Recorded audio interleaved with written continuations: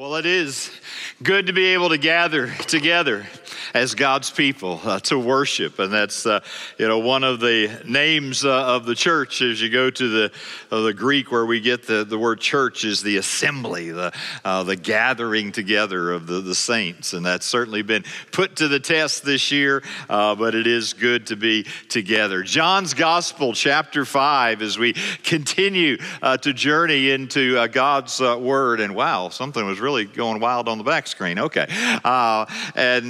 We were just looking at this series of messages, walking through John's Gospel, and just actually inviting John to be our teacher, to guide us into a sense of wonder, as we were just singing about, a wonder of who God is, who Jesus Christ is, and just praying that he may give us some fresh eyes to see that. As you're finding that, I'll just begin with a story. A young man by the name of Brian Sternberg. He was the world record holder in the pole vault. At the University of Washington, he won the NCAA men's pole vault title, and in the process shattered the world record for the event twice. 5 weeks after his record-setting jump, Sternberg was training at the Heck Edmondson Pavilion in preparation for a trip, a competition in Russia. While performing a double somersault with a half twist on the trampoline, he landed awkwardly. He landed on his neck in the middle of the trampoline where no spotter could help him or get to him. Sternberg, who had performed that gymnastic move hundreds of times, suddenly felt himself unable to move. The injury left him as a quadriplegic. The doctors were concerned even for his survival, and some surgeries helped him to be able to live, but not be able to move. Philip Yancey, in his book, interviewed Brian, his book entitled, "Where is God When It Hurts?" He described Brian in this way: Brian's head is of normal size, but the rest of his body has shrunk due to muscle atrophy. He can now make some motions with his arms. He can hit switches, turn knobs with difficulty, even type with a special contraption that holds back all but one finger. Brian Sternberg wants desperately to be healed. When in the earlier days of his paralysis, he would try mentally to get his body to move, he could not.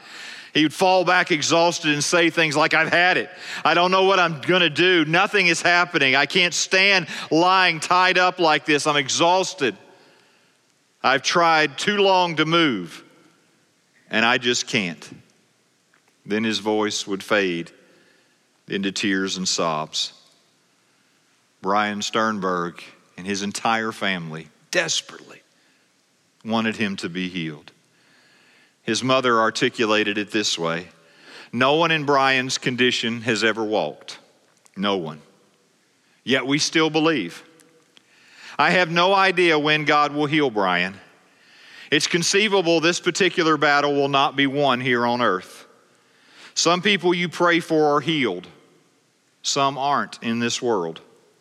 But that doesn't change God's desire for wholeness, body, mind, and spirit. So we won't give up. We're like doctors searching for a cure. We won't stop investigating. We think it pleases God for us to persevere. In 2012, Brian's heart and lungs began to fail. In May 23rd, 2013, Brian Sternberg died. He did not experience a physical healing on this side of eternity. John chapter 5 captures for us in the first 9 verses that we're going to look at today a man similar to Sternberg, a man who had been an invalid for 38 years. And certainly in 38 years, he had a desire to be healed and probably had prayed and cried out to God and probably chased all sorts of potential cures. But he was yet unhealed. But the difference in this man's story and Brian's story is that Jesus chose to heal him physically. And in doing so, he teaches us some important lessons about how God comes to us and God deals with us in our helplessness and sometimes our hopelessness. The miracle is something that I hope in some way we can all understand and relate to. Hopefully we'll never experience a physical paralysis, but we can all find ourselves paralyzed at times, can't we? It's a habit that you just can't overcome. It's a relationship that seems hopeless. It's a financial sinkhole that you just can't seem to escape. It's a point of growth that just can't get over. Or sometimes we just get stuck because there's no clear-cut option and we have a hard decision to make and it's going to change the trajectory of our life, and we get stuck in the paralysis of analysis and we just seemingly can't make a decision. And yet God, in His grace and His mercy, wants to minister to each of us, come to each of us in our paralysis, whatever form that might take. So let's make sure we understand the setting. Let's set the stage. The first few verses of chapter 5. After this, he's been in Samaria, then he was in Galilee, as we saw last week. After this, there was a feast of the Jews, and Jesus went up to Jerusalem. Now there is in Jerusalem by the sheep gate a pool, in Aramaic called Bethesda, which has 5 roofed colonnades. In these lay a multitude of invalids, blind, lame, and paralyzed. One man was there who had been an invalid for 38 years. Now let's pause right there. Let's make sure we understand what's going on. We have, first of all, a crowded city. It is a time of a feast, so he has now traveled to Jerusalem. John doesn't specify what feast it is. It just did not serve his purposes to identify which one it was, but we can imagine this crowded city. And in the midst of that, there are all these people gathered in this area, a variety of folks with lots of physical ailments, and there was this helpless situation, a man who had been an invalid for 38 years stuck in the same situation, 38 years holding on to hope and yet feeling helpless and hopeless. And he's there, lying there day after day after day. But in the midst of that, there is what I think we can rightly call a superstitious belief. A superstitious belief. You say, Jeff, where do you get that? Different English translations handle this differently. The ESV doesn't include the verse I'm about to read in the text because it's not found in all of the early Greek reliable text. But it goes something like this, kind of in my footnote here. It talks about that they're gathered there, the paralyzed, waiting for the moving of the water. For an angel of the Lord went down at certain seasons into the pool and stirred the water. Whoever stepped in first after the stirring of the water was healed of whatever disease he had. Now, we don't really have any other record of any healings taking place there or anything giving confirmation to that thought or to that belief. That it seems to be perhaps one of those things, maybe even just the stirring of the water as it was fed by a natural spring may have occasionally stirred the water and created this belief. And we see that even in our world today, do we not? We see people traveling to places because if you go to this river, there may be a healing, or if you go to this place, somebody had this vision or tears from this statue or whatever it may be. And sometimes we pursue, and you can almost understand that when you get that devastating diagnosis, when you've given up perhaps all hope, you start reaching out for anything and everything, and you're willing to travel places. And sometimes people travel half halfway around the world to go to some location that's supposed to have some sort of healing power. And so you have this gathering of humanity around these pools. Now, just as an aside, this is interesting to me. I hope it'll be interesting and maybe encouraging to you. But I want to talk about this pool for just a moment. You see, in the 18th and 19th centuries, modern historical scholarship was beginning to take aim at the Bible, particularly the historical reliability of the Bible. And one of the places they would point to are these first few verses in John chapter 5. And what they would say is, look, obviously there are no pools of Bethesda there. Nobody knows about them. Nobody can see them anywhere. And so obviously what this tells us is this was not some eyewitness account of what actually happened. This was somebody writing years and years and years later and kind of filling in details that did not exist. And so many tried to use for years this incident as evidence that the Bible is not historically reliable. And then they would also say, and in addition to that, it talks about 5 roofed colonnades or 5 roofed porches. And everybody knows that if they had built a pool, they wouldn't have built a pentagon, right? They wouldn't have had this 5-sided thing. And so for years, folks tried to use this to prove the Bible is not historically reliable. And of course, to call into question the reliability of the Bible overall. That is until, as F.F. Bruce pointed out in his wonderful little booklet, The New Testament Documents, Are They Reliable? Until archaeologists discovered these pools. There actually had been a church that had been built over it centuries ago and had covered them up, and so nobody knew they were there. In fact, what most folks feel like probably happened is that when Jerusalem fell about 70 A.D., when the Romans came in, they sacked Jerusalem, they cleared off the area, they did all of this destruction, that probably those pools ceased to exist.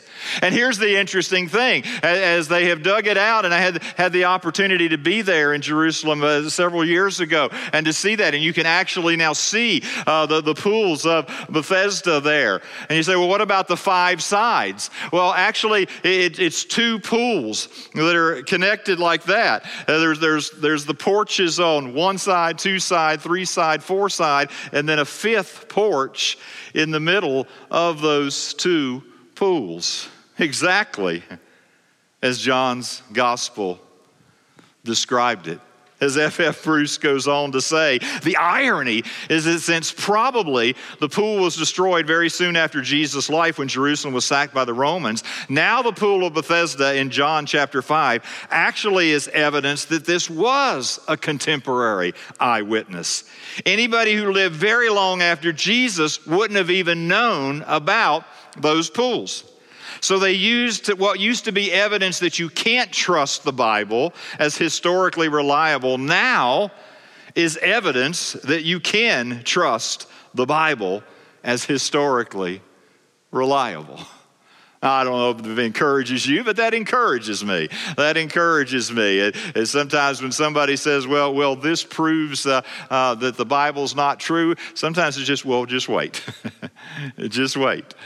Because we may not know as much as we think that we know sometimes. So we have this situation in Jerusalem where all of these folks are gathered around these pools, most likely with a superstitious belief that if the waters stir, if they're the first one in, that they would be healed. Into that situation, Jesus comes and Jesus offers hope. And we see 3 things here in verse 6 that opened up the possibility of change in this man's life. When Jesus saw him lying there, and knew that he had already been there a long time, he said to him, "Do you want to be healed?" Now I want you to see 3 things very quickly. First, Jesus saw him. In the midst of humanity, in the midst of the crowd, in the midst of the feast and all the people that had descended, Jesus saw him. And not only Jesus saw him, but Jesus knew his condition. He knew his condition. And you say, Jeff, why are you talking about that? Because I don't know about you, but sometimes I need to be reminded that Jesus sees me. That Jesus knows my condition. And my guess is that there's somebody this morning that needs to be encouraged. That needs to be encouraged and reminded that wherever you are, whatever you're going through, whatever you're facing, maybe if you've been facing it for year after year after year, maybe if it feels hopeless and you feel helpless, he sees you. He knows where you are. He hasn't lost your file. It didn't get miscoded. He sees you. He knows your condition. But then he asked him a question. And when you first read it, it almost feels like an insulting question, right? Here's this guy who's been invalid 50 to 38 years, and he's been trying to get in this water. He says, do you want to be healed? I mean, doesn't that kind of seem a little bit like, you pull off to the side of the road and there's a car there and the guy's got the hood up and smoke's coming out of it and you say, something wrong with your car? Well, duh. So the guy wants to say, no, my car, I just pulled over my car, I want to take a smoke, right? I mean, come on. I'm here because I want to be healed. Why would Jesus ask that question? Because he knows human nature. He knows us. He knows sometimes we get comfortable with our condition. Oh, we'll complain about it. We'll tell folks about it. We'll moan about it. But sometimes we just get comfortable. It's the known. Sometimes, while there's a part of us that wants to be healed, there's another part of us that's afraid to change. And there's I want to change, but sometimes the fear of the unknown of what change would be like and what it would cost and what it would require and what it would change is more daunting than continuing to deal even when it's an uncomfortable, painful situation. And I know through the years of coming alongside people that sometimes people get stuck. Oh, they want to change, but what change will require? What is unknown out there seems to be more daunting. They almost get comfortable in their misery. Jesus saw him. He came to him. He asked him this question. Do you really want to be healed? But there's a barrier that stood in the way of this healing. This one barrier that still stands in the way of my healing and your healing today. Verse 7, the sick man answered him, Sir, I have no one to put me into the pool when the water is stirred up. And while I am going, another steps down before me. What was the barrier to this man experiencing a healing, experiencing a change? It was his own solution. It was his own solution that he had now convinced himself after all these years that the only possible hope he had was to be the first one in the water when it stirred. And because of his inability to move, he wasn't ever going to be the first one in the water. You say, well, how's that a barrier? Because very often we can become so focused on one solution that we can't see God's solution. Sometimes we've analyzed and we've thought that maybe we feel like I've done all my homework and this is the only answer. This is the only solution. This is the only way. And if it can't happen this way, if change doesn't come this way, if healing doesn't come this way, it's not going to come. And so we begin to dictate the terms. And it becomes a barrier because our solution is not the same as God's solution. And sometimes when we get so locked onto a solution, and particularly if we now convinced ourselves that's the only solution and it is unreachable, then we become comfortable. We become accustomed around the pool of misery.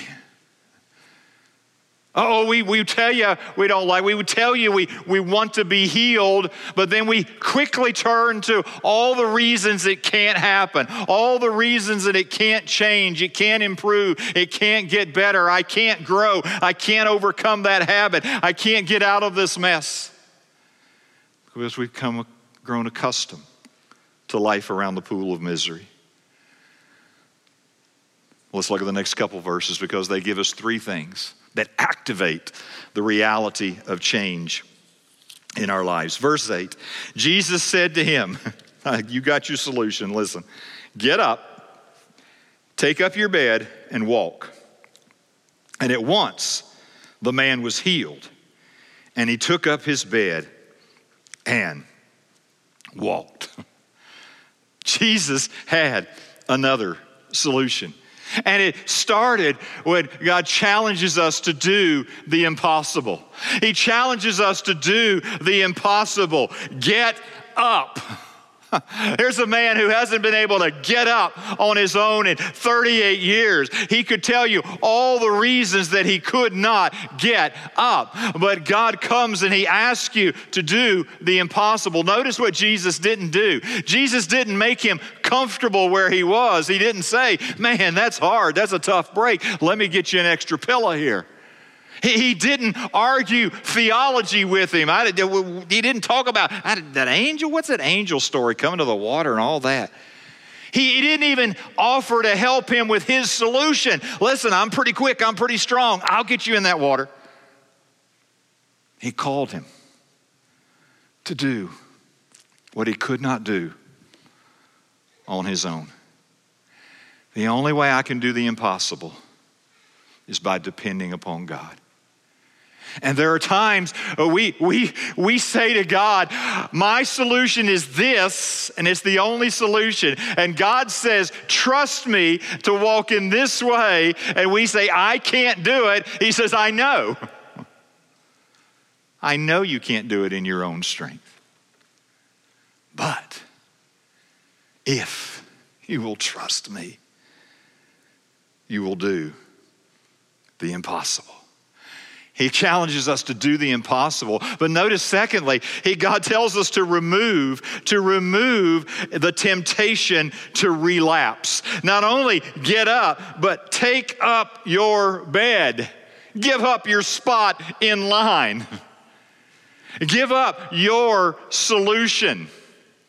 Don't have this as plan B to go back to. You see, it's very easy for us to get comfortable with a pattern or a habit in our life. His habit has been for 38 years probably to come to this area, to come to this pool, to see himself as an invalid. Sometimes to move forward into God's preferred future, to move forward beyond the place of stuckness or paralysis, you and I have to burn some bridges. We have to cut off those things that'll make it easy to go back to the comfortable, easy to go back to the habitual. So if we're trying to eat healthy, you don't buy twice as much Halloween candy as you're going to need so you can have a lot left over around the house afterwards, right? You get that stuff out of there. Because if it's sitting there on the counter, it's too easy to just pick it up. We see this in people dealing with substance abuse all the time. You may have to cut off. You may have to not go to some places you've gone before. You may have to back away from some relationships that have fed an unhealthy patterns in your life. You may have to build new relationships and new structures and new accountabilities into your life. You have to burn some bridges. Sometimes coming along someone whose life has got entangled in adultery, so you're going to have to make some changes. You may have to move to another neighborhood. You may have to get another job. You may have to move to another position in the company. You may have to end this friendship with this couple or whatever it may be, because at some point you have to burn the bridges. You have to remove the temptation to relapse. God asked him to do the impossible, and he told him to remove the temptation to relapse. But a third thing I want you to see is that God expects continued success. God expects us to continue to walk, so that he says, take up your bed and walk. The Greek verb there, the tense of it is not just a one point in time walk, but it's this picture to walk and to keep on walking, to continually walk. Jesus expected something of this man. He expected him now to live a life based on his healing. Don't live a life based on what has been your identity for 38 years, whether that's been from birth or maybe like Brian, something happened to him and there was an accident and brought him now 38 years of this invalid condition. But whatever it is, that is no longer who you are. That is no longer your identity.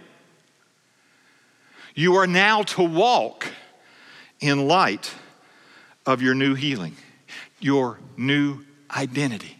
That you and I are to walk in faith, and faith is doing what God tells you to do.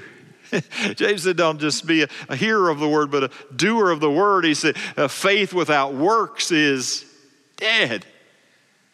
It's not just about having intellectual theology, but it is about walking in light of the promises and the revelation of God.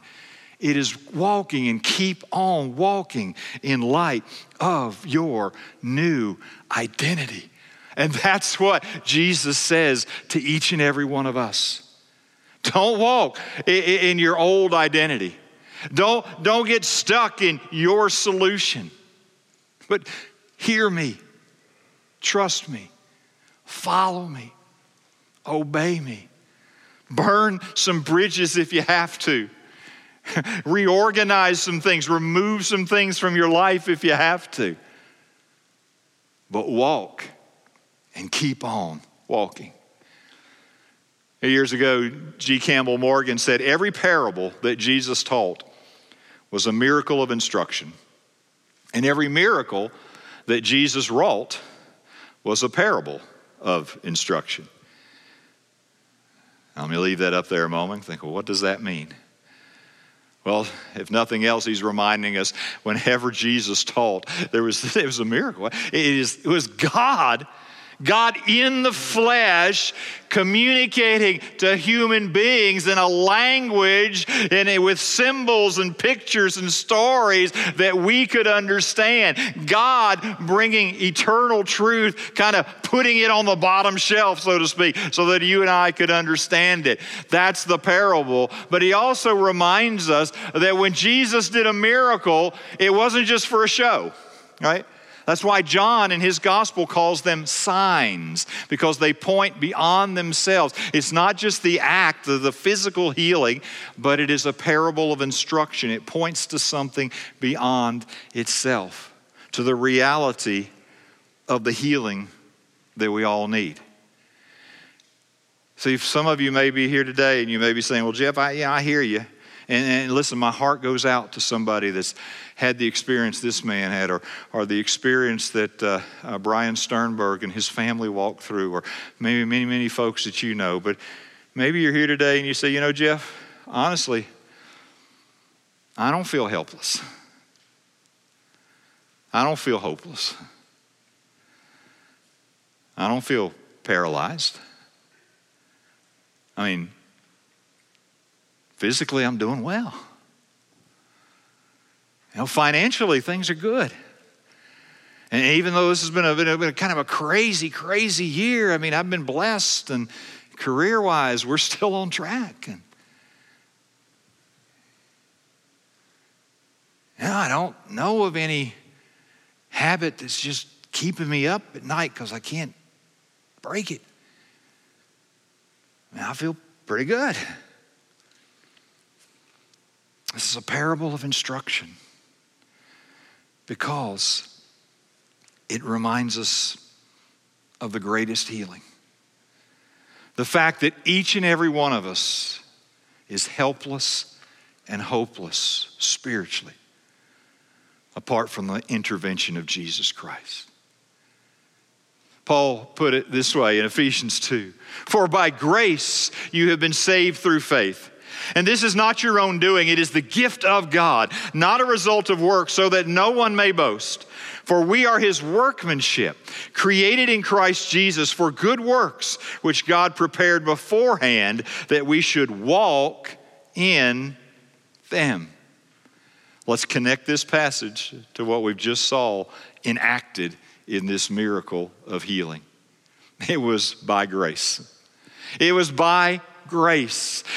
Jesus saw him. Jesus knew his condition. Jesus came and did for him what he could not do for himself. And that's my story, and that's your story, and that's the story of every human being apart from the intervention of God through Jesus Christ. We are hopeless and helpless spiritually. In my sin, I have rebelled against God. I have walked away from God. I've tried to run my own life apart from God. I've tried to replace God on the throne and sit there myself. By grace, God intervened. Jesus came and he lived the life I was called to live. He died the death I deserved to die. He was buried. He was resurrected. He's ascended to the Father. He's coming again someday to call us to himself, to restore a broken relationship, to make us part of his forever family, to move us back into the center of his kingdom. It is by grace.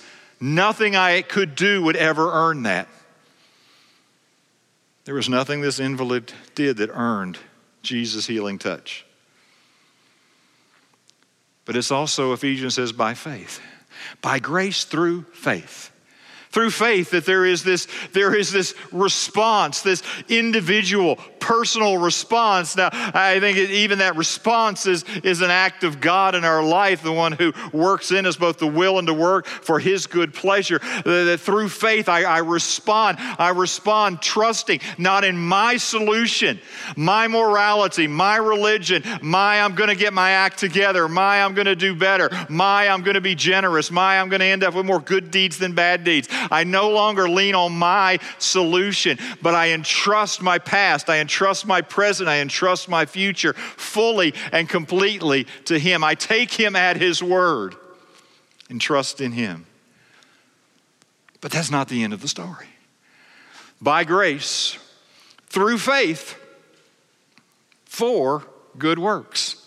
For good works. We were his workmanship created in Christ Jesus for good works. Take up your bed and walk and keep walking. That we continue to walk. We continue to live in light of our new identity. We continue to understand who we are now as healed, restored, part of God's family, a beloved child of God by his grace through faith in Jesus Christ. And we begin to live differently. We begin to walk differently. We begin to interact with one another differently. We begin to have different values and different ways of thinking and speaking and dealing with each other. And we're going to explore this more next week as we kind of bring in the second part of this encounter with this man here in Jerusalem. But we walk and we keep on walking in light of our new identity.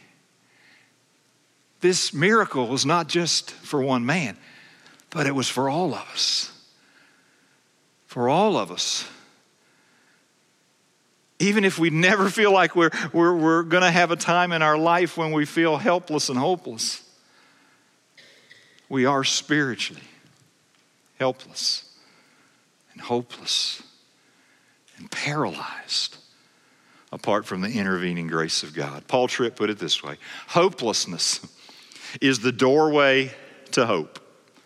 You have to give up on yourself before you'll be excited about the hope that is yours in Christ Jesus. In order for me to experience what Christ has provided, I have to give up on my solution. And I have to trust fully and completely in his solution. By grace, through faith, for good works. And so I just want to ask you right now just to pause and bow your heads and let's pray together. Father, I don't know all that you're purposing to do in these moments, but as surely as this invalid heard the words of Jesus to get up and take up his bed and to walk and to keep on walking, Father, help us to hear the voice of your Spirit. And Father, I pray, Lord, that even in this room right now, even in those that might be joining online, Father, that if there are those that, Lord, they don't know the hope that only comes through Jesus Christ. Maybe they've been religious, maybe they've been irreligious, I don't know. But Father, would you show them the true condition of their heart? Their hopelessness and helplessness apart from you. And Lord, would you, by your grace, come to them and heal. And Lord, would you help them to understand your call, to give up their own solution, and right now just to cry out to you. Father, forgive me for my sin. Forgive me for putting my hope in my own goodness. I cry out to you for healing, for life, for forgiveness. I come to you and submit myself to your rightful rule and reign. Teach me to walk and to keep on walking in the ways that you have prepared. And Lord, we just ask this now together in Christ Jesus' name. Amen.